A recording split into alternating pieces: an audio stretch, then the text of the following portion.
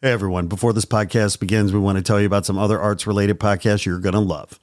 They are the Conduit Music Podcast, Artsville, Gringo and the Man, Art World Horror Stories, and Not Real Art. On these action-packed podcasts, you'll hear experts talk about creativity, design, the music biz, the art world, visual art, American craft, Chicano art, street art, graffiti, and even stand-up comedy. So be sure to find and follow these great arts podcasts today. Now, back to your regularly scheduled programming. Warning: the Not Real Art podcast is intended for creative audiences only. The Not Real Art podcast celebrates creativity and creative culture worldwide. It contains material that is fresh, fun, and inspiring and is not suitable for boring old art snobs. Now, let's get started and enjoy the show.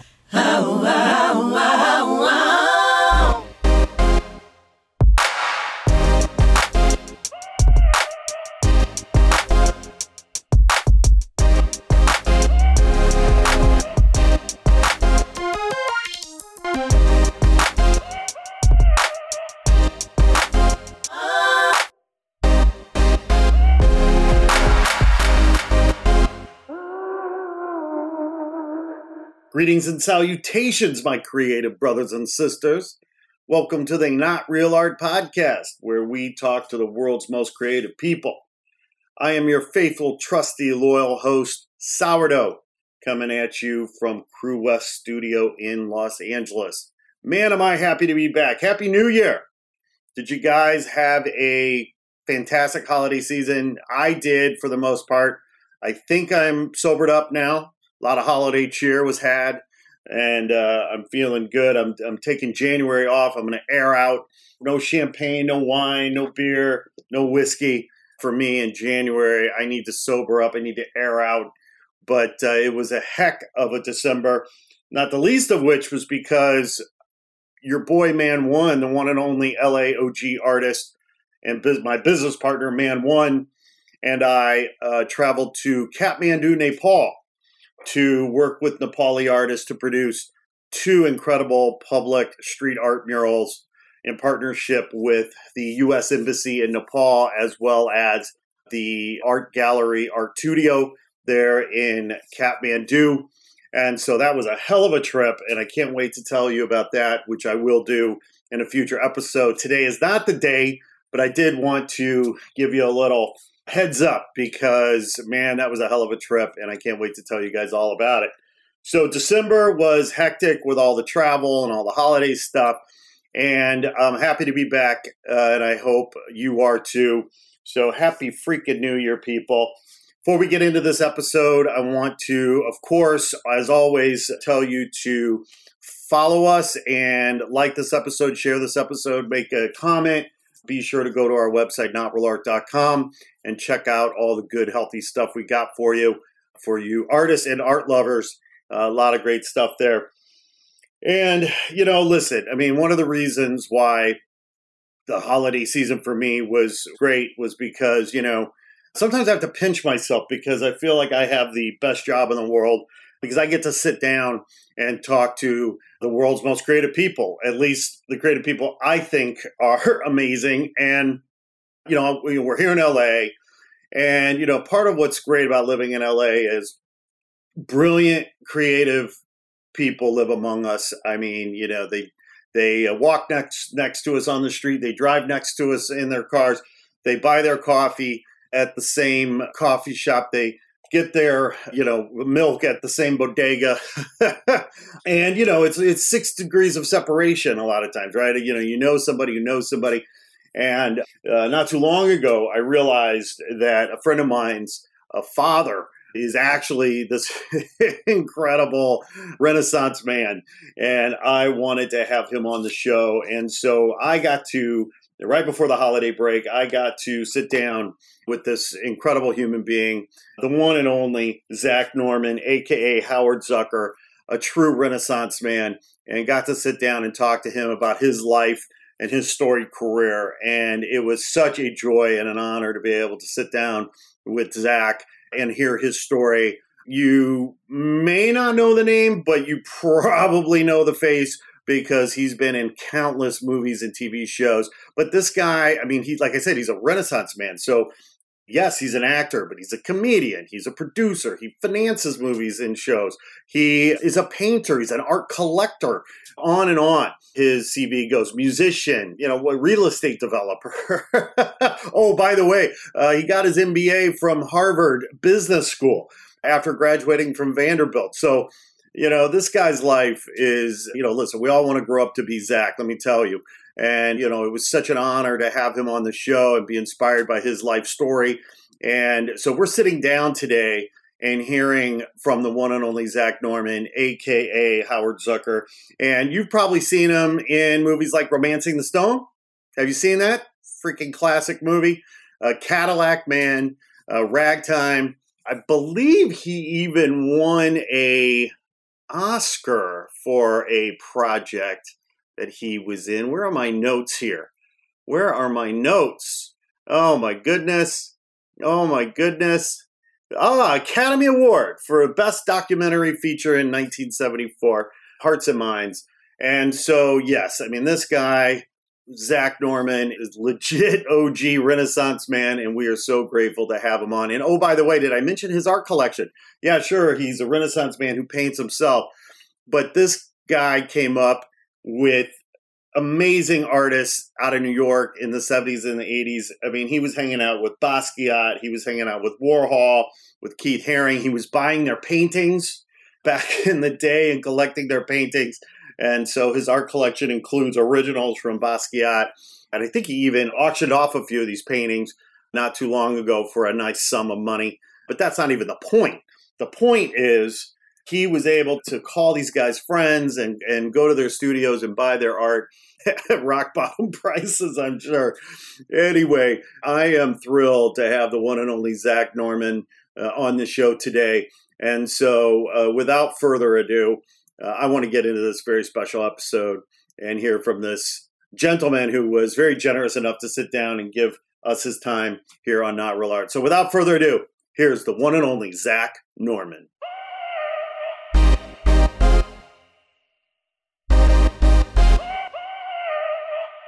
Zach, welcome to the Not Real Art podcast. Well, I feel more than welcome. It gives me a big smile being here. Man, we've got a great life, don't we? We get to come together and talk about our love for art and artistry. It's something I never thought about as a kid. And all of a sudden, it started to creep all over me. And at this point in life,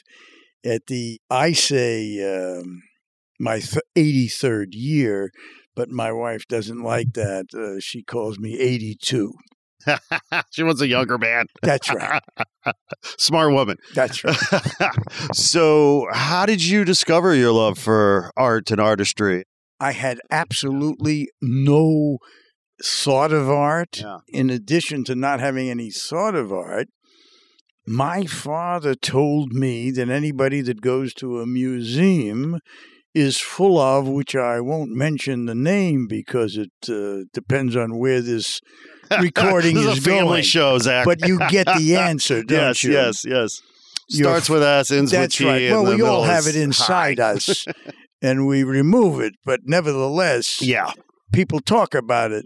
And that's what he said to me. So I was not going to a museum and not looking at art until one day, much, much later, I began to notice these things and get interested. And it took me, I was 36 years old when I did my own first painting.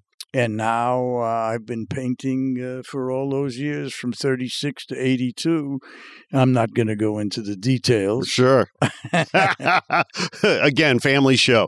Yeah. But, I mean, you've had, as an artist, right, you've had, as I understand it, a few different sorts of iterations or layers or, dimensions to your art. I mean, as I understand it, you got started really as an actor, did you not? Oh, I got started as a musician. As a musician, okay. Yeah, I made my television debut at 12 years old. Whoa. That's right. 1950. Weren't there laws against that at the time? No, there weren't. There weren't laws against that. Nobody thought about it in those days. But I went on a show called Community Auditions in Boston. It was a talent show. And on that show, I had it was April, and you see how bad my memory is at 82. It was April 8th, 1953. Yeah. Okay? And I remember so clearly sitting behind the drums and the guys around me, and I had to speak and introduce the band. It was called, my real name is Howard Zucker. So I was Howie Zucker in those days. They called me Zook. Zook became Zach, and then I became Zach Norman, but that's another story. Right. Whole nother podcast. Yes. Anyway, there I was, and talking on television and introducing these guys. Fortunately, I was sitting behind my drums, but all of a sudden my legs began to shake.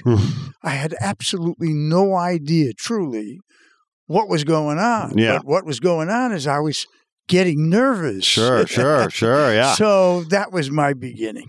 Amazing. So music, so you were a drummer. For how long did you sit behind a trap set? Man, I was a drummer from the third grade. The third grade, I, like nobody else in the class, was 6 years old. Everybody else was 7. I'll go into that another time with you. I've done it previously. But not today. So anyway, I was in the third grade and they said, would you like to play a musical instrument? And I said, I sure would. And you had to get your family permission. Right. So I went home and I said, Dad, I need permission. I would like to play an instrument. He said, what would you like to play? I said, I think I'd like to play the trumpet. And he said to me, okay, let me check and see if that works. And he came back shortly thereafter and said, they don't have any more trumpets. Stop making them. I said, they don't have any? Yeah. He said, no. What else would you like? I said, well, then the saxophone. He said, let me check. And he checked.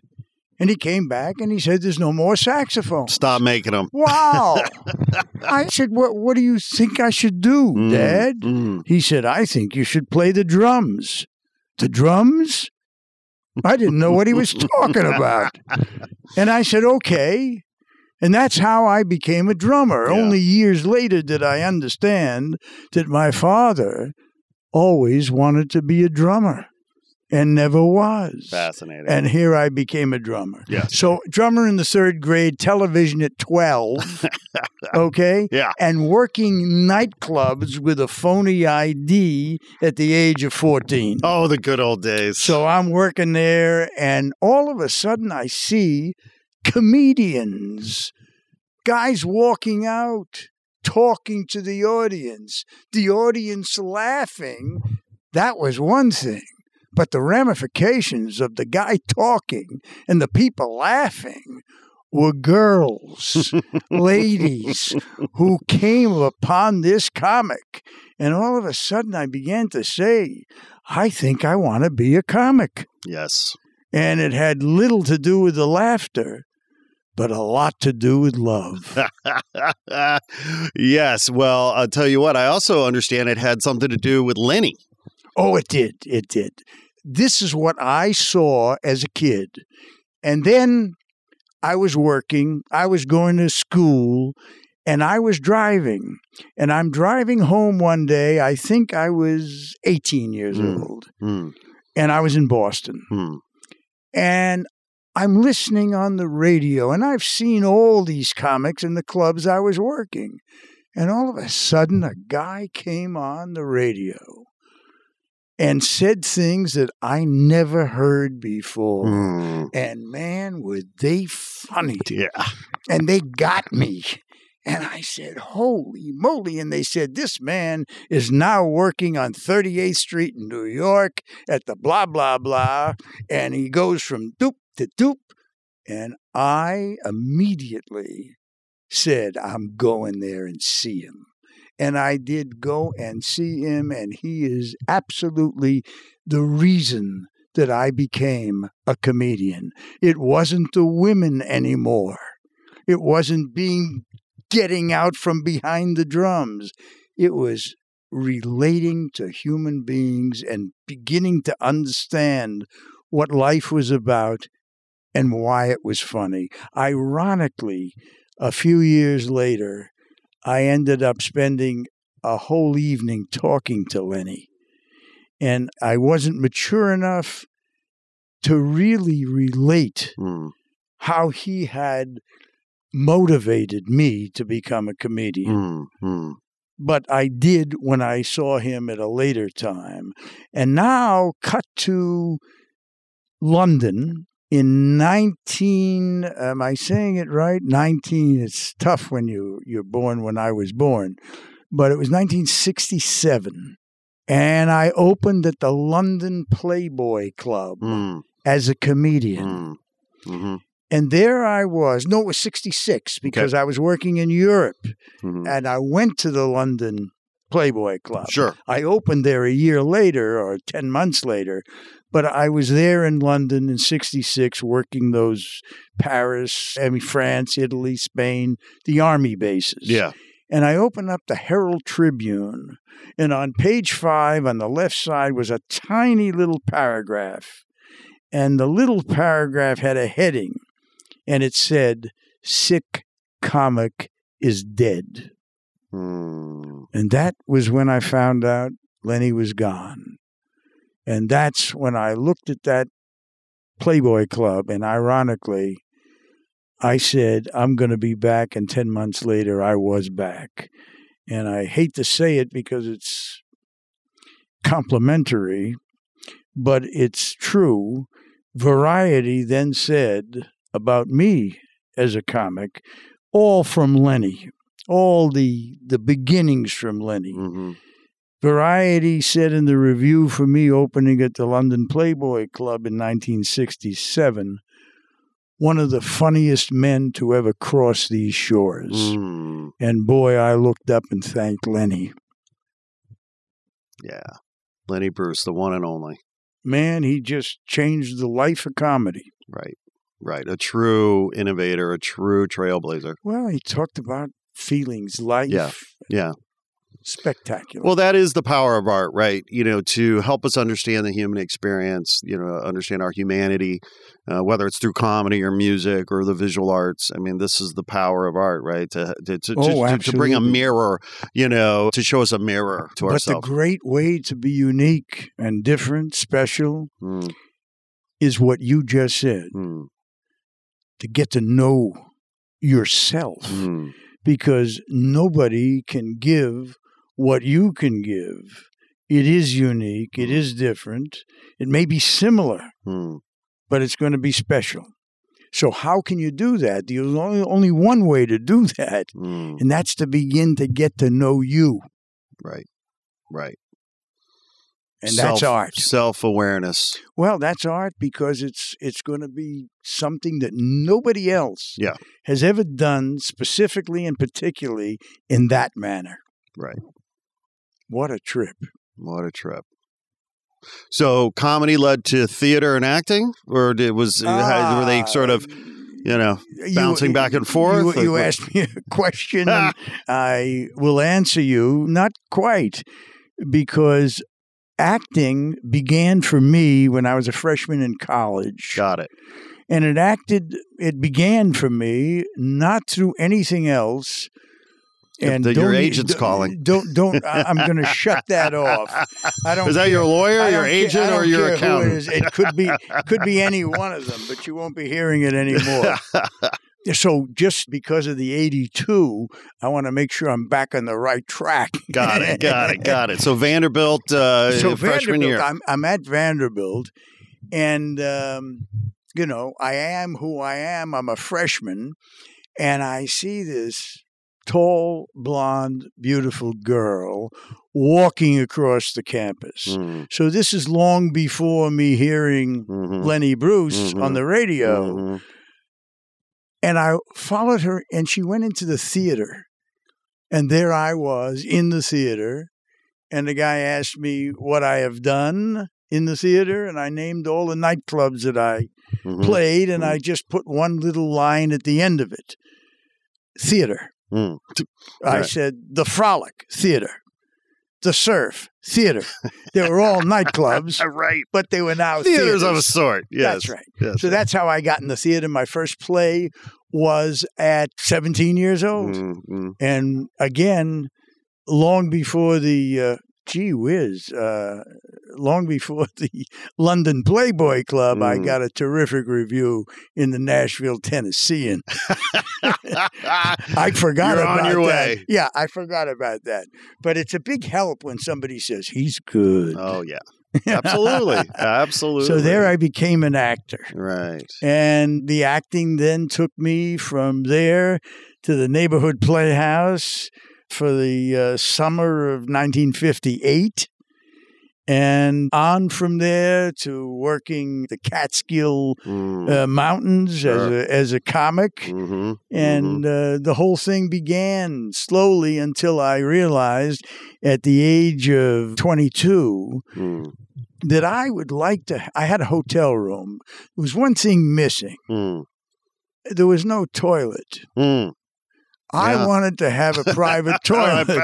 Who doesn't? So I said Is that to too myself, much to ask? I said to myself, man, I didn't think much about it, but I'm not making much money. I said, I've been told all my life that if you make money, then everything is going to be great. So I had a cousin who was in the real estate business back in Boston and called him, and I got a job. And I went up to Boston just turning 23 years old and began the real estate business. And luckily and fortunately, I became, believe it or not, in a year and a half, a millionaire. And then about a year and a half from that, I realized that being rich was not the answer because now I was rich and I was free.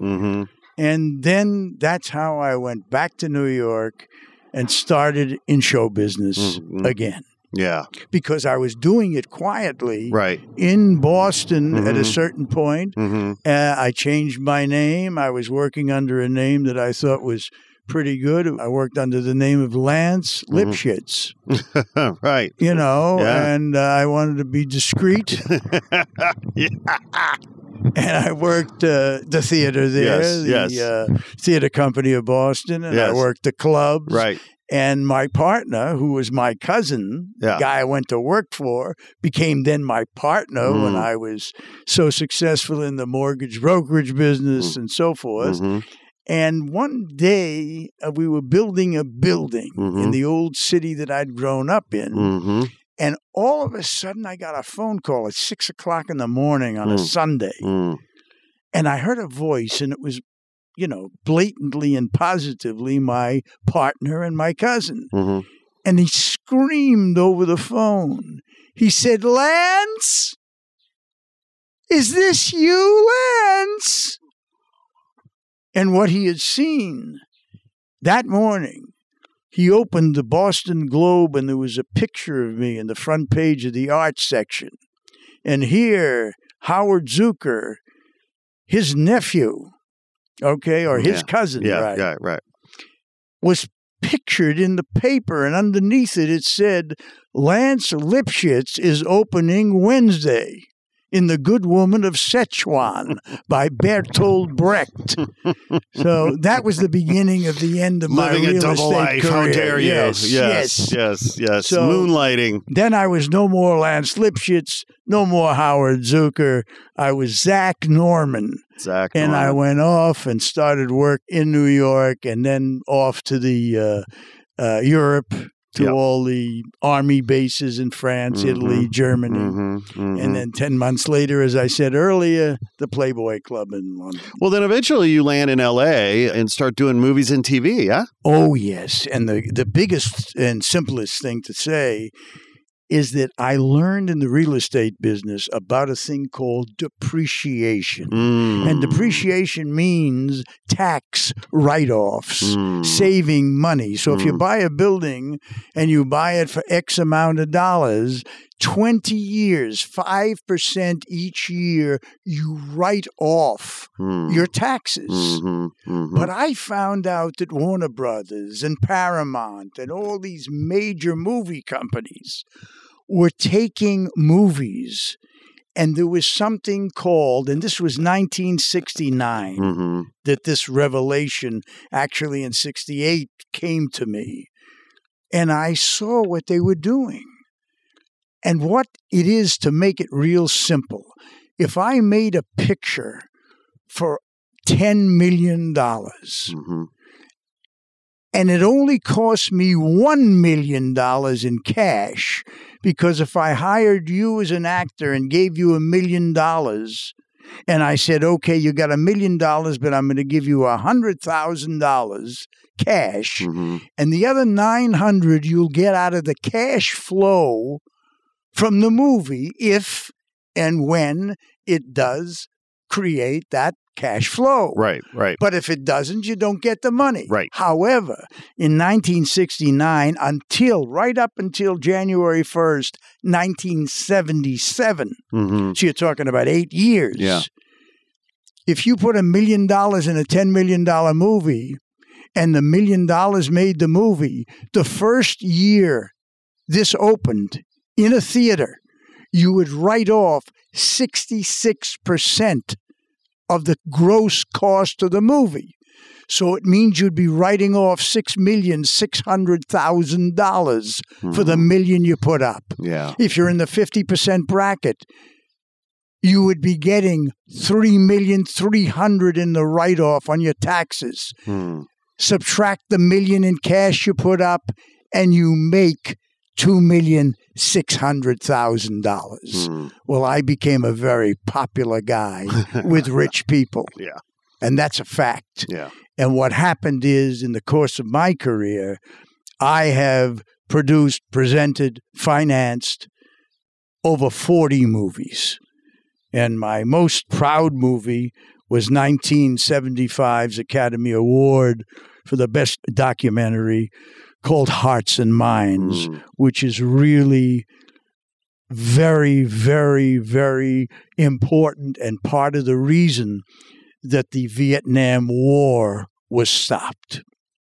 So what a life. What a life. What a life. And then so much of what I love about your story, and this is just a fact of life anyway, right? Which is, understanding where you are at a certain point in time, understanding what opportunities are around you, seeing the environment in which you're in, and being able to hopefully appreciate it for what it is, and hopefully have the resources, the opportunities to somehow engage, right? And so you, along your journey as an artist in New York and even here in LA, you have this wonderful opportunity to meet incredible visual artists, and you happen to have the resources to be able to buy their art as well. Of course, some of these artists were nobodies at that time, and and here you're buying paintings from Basquiat, you're buying works from amazing artists, having absolutely no understanding and no motivation by the monetary aspect. Just what you like. I was told there's this guy, and he lived on a second-story walk-up, and he was actually 22 years old when I met Jean-Michel Basquiat. 22 years old, and I looked at 50 paintings that he had in his studio.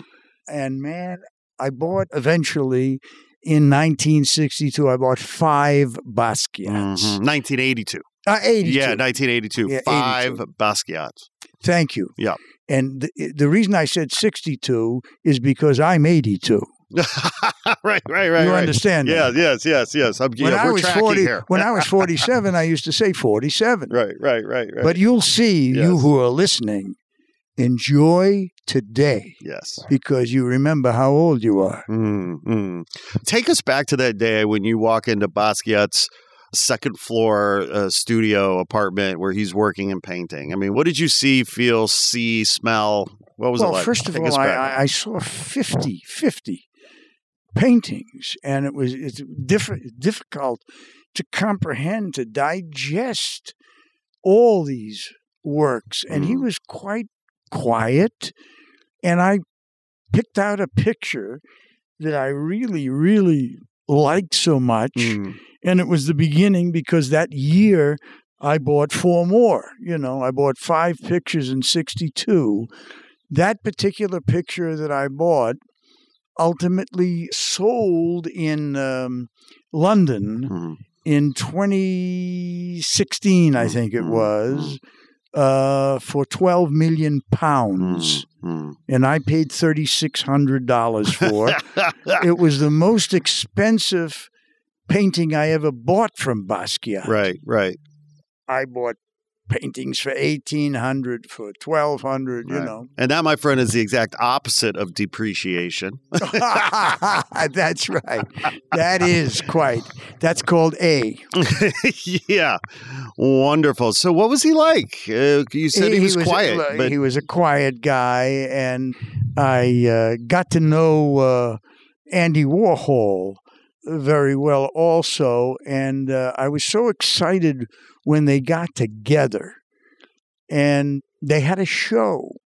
And at this point, I was doing pretty good, and I went down to that show that was Warhol and Basquiat, and I was ready to buy. And I walked into the show, and so bizarre, since I have purchased Warhol separately and Basquiat, I was so disappointed there was not one painting that I was attracted to, that I wanted to buy. Interesting. So nothing spoke to you. Yeah. So I don't know. The mad thing, the wild thing is that this man died at the age, Basquiat, of 27 years old in 1968. And he was such a brilliant artist. Yeah. And it's so sad, and it's on one hand, and it's so great on the other hand that he was able to do at his age. When I met him, he was 22. That's where I got the 62 that went to the 82. But now here we are in 22. How far can we keep that? How long can we keep this going? It's so amazing. Can you do it 2 more times? It's so amazing because my favorite number is 4. Well, so you, so and Keith Haring's running around these guys Keith too. Haring, so my guess is that you met him as well. Oh yeah, sure. I met him, and I bought a number of paintings from him. And you saw up there a piece of work that says "To me and my and my wife." Yeah. And it's just so joyful to walk around my house. I now, as you saw, I get a new painting, and I can't just put it on the wall. I have to figure out which one I'm going to take down. Right. In order to put the other one up. Right. So it's getting to feel like I should have a bigger house. Time to shop around. It's so interesting. I was having a conversation with someone the other day who, was really curious about the art market and wanted to, wants to start collecting a little bit. And they came to me and said, teach me about the art market. I want to buy art and about art and teach me. I said, you know what? Just go home and watch the documentary about Herb and Dorothy Vogel. Just go home and watch that documentary. That is about all you need to know when it comes to buying art, right? You go out, you meet these artists, and you buy what you love. Their story is just one of those special stories that I think every would-be art enthusiast needs to know about. Well, what you're saying is so intelligent and so perceptive for a different reason from my perspective. Because when you go and look at enough art and respond to something that you love, you buy it, you take it home, and whether it makes this jump as Basquiat and many artists that I bought did, if you love it and it goes nowhere, look at the joy you got just looking at it, appreciating it, digesting it because it's part of you. That's right. That's right. And that's the big one. That's the big one. That's the big one. So who are some of the other artists that you've enjoyed collecting over the years? Well, there's so many, my goodness. You know, if I were younger, I could tell you much faster. You understand? Oh, yeah. Well, hell, I don't even remember half the names of the artists. I just want to, you in the audience appreciate what you're hearing right now because you'll remember it. And pretty soon, it'll become more difficult. Yeah. I'm trying to think of who my favorite ones are. There's so many that I love. Well, you have a lot of, we're sitting here in your courtyard. Yeah. You have a lot of sculptures around. Yes, so tell me about some of these sculptures. Well, the primary guy that is my favorite is a guy named Leonard Glasser. Okay. And if you look around here, you see so much sculpture by Leonard. And he has a very interesting life and history as an artist. And we are now getting together and putting a company together where we're going to have young artists, new artists, doesn't mean young, new artists, more important, getting into various competitions. And we want to create a gallery where these young people will be seen. And what one has to do today in order to be seen, you have to publicize, promote, let people know they exist. Yes. So that's what I'm doing at this point. One of the things I'm doing is creating a new gallery. And it's called Revere Art. Love that. And it happens that I grew up in Revere, Massachusetts. Full circle, people. Yes. So it became Revere Art, one word, and you can, and we now have Revere, capital R, art.com. .com. Well, that's super exciting, and what a fantastic opportunity for young artists that you'll be able to platform. Oh yeah, it's not just the artists; it's the people who aren't even involved in art to be able to understand why and how they respond to art. Yes. Because then it begins to reflect for them their life. Yes. That's what happened to me. Yes. I would look at a piece of art and say, well, gee, it's so great. Why? Why? Because it inspires, instills, creates my memories, my feelings, and that's what great art is for an individual person. Yes. Yes. The other part of being artists ourselves, Leonard Glasser, one of the great artists that I know, is a very important aspect in the terms of analytically people buying art. Leonard is 87 years old.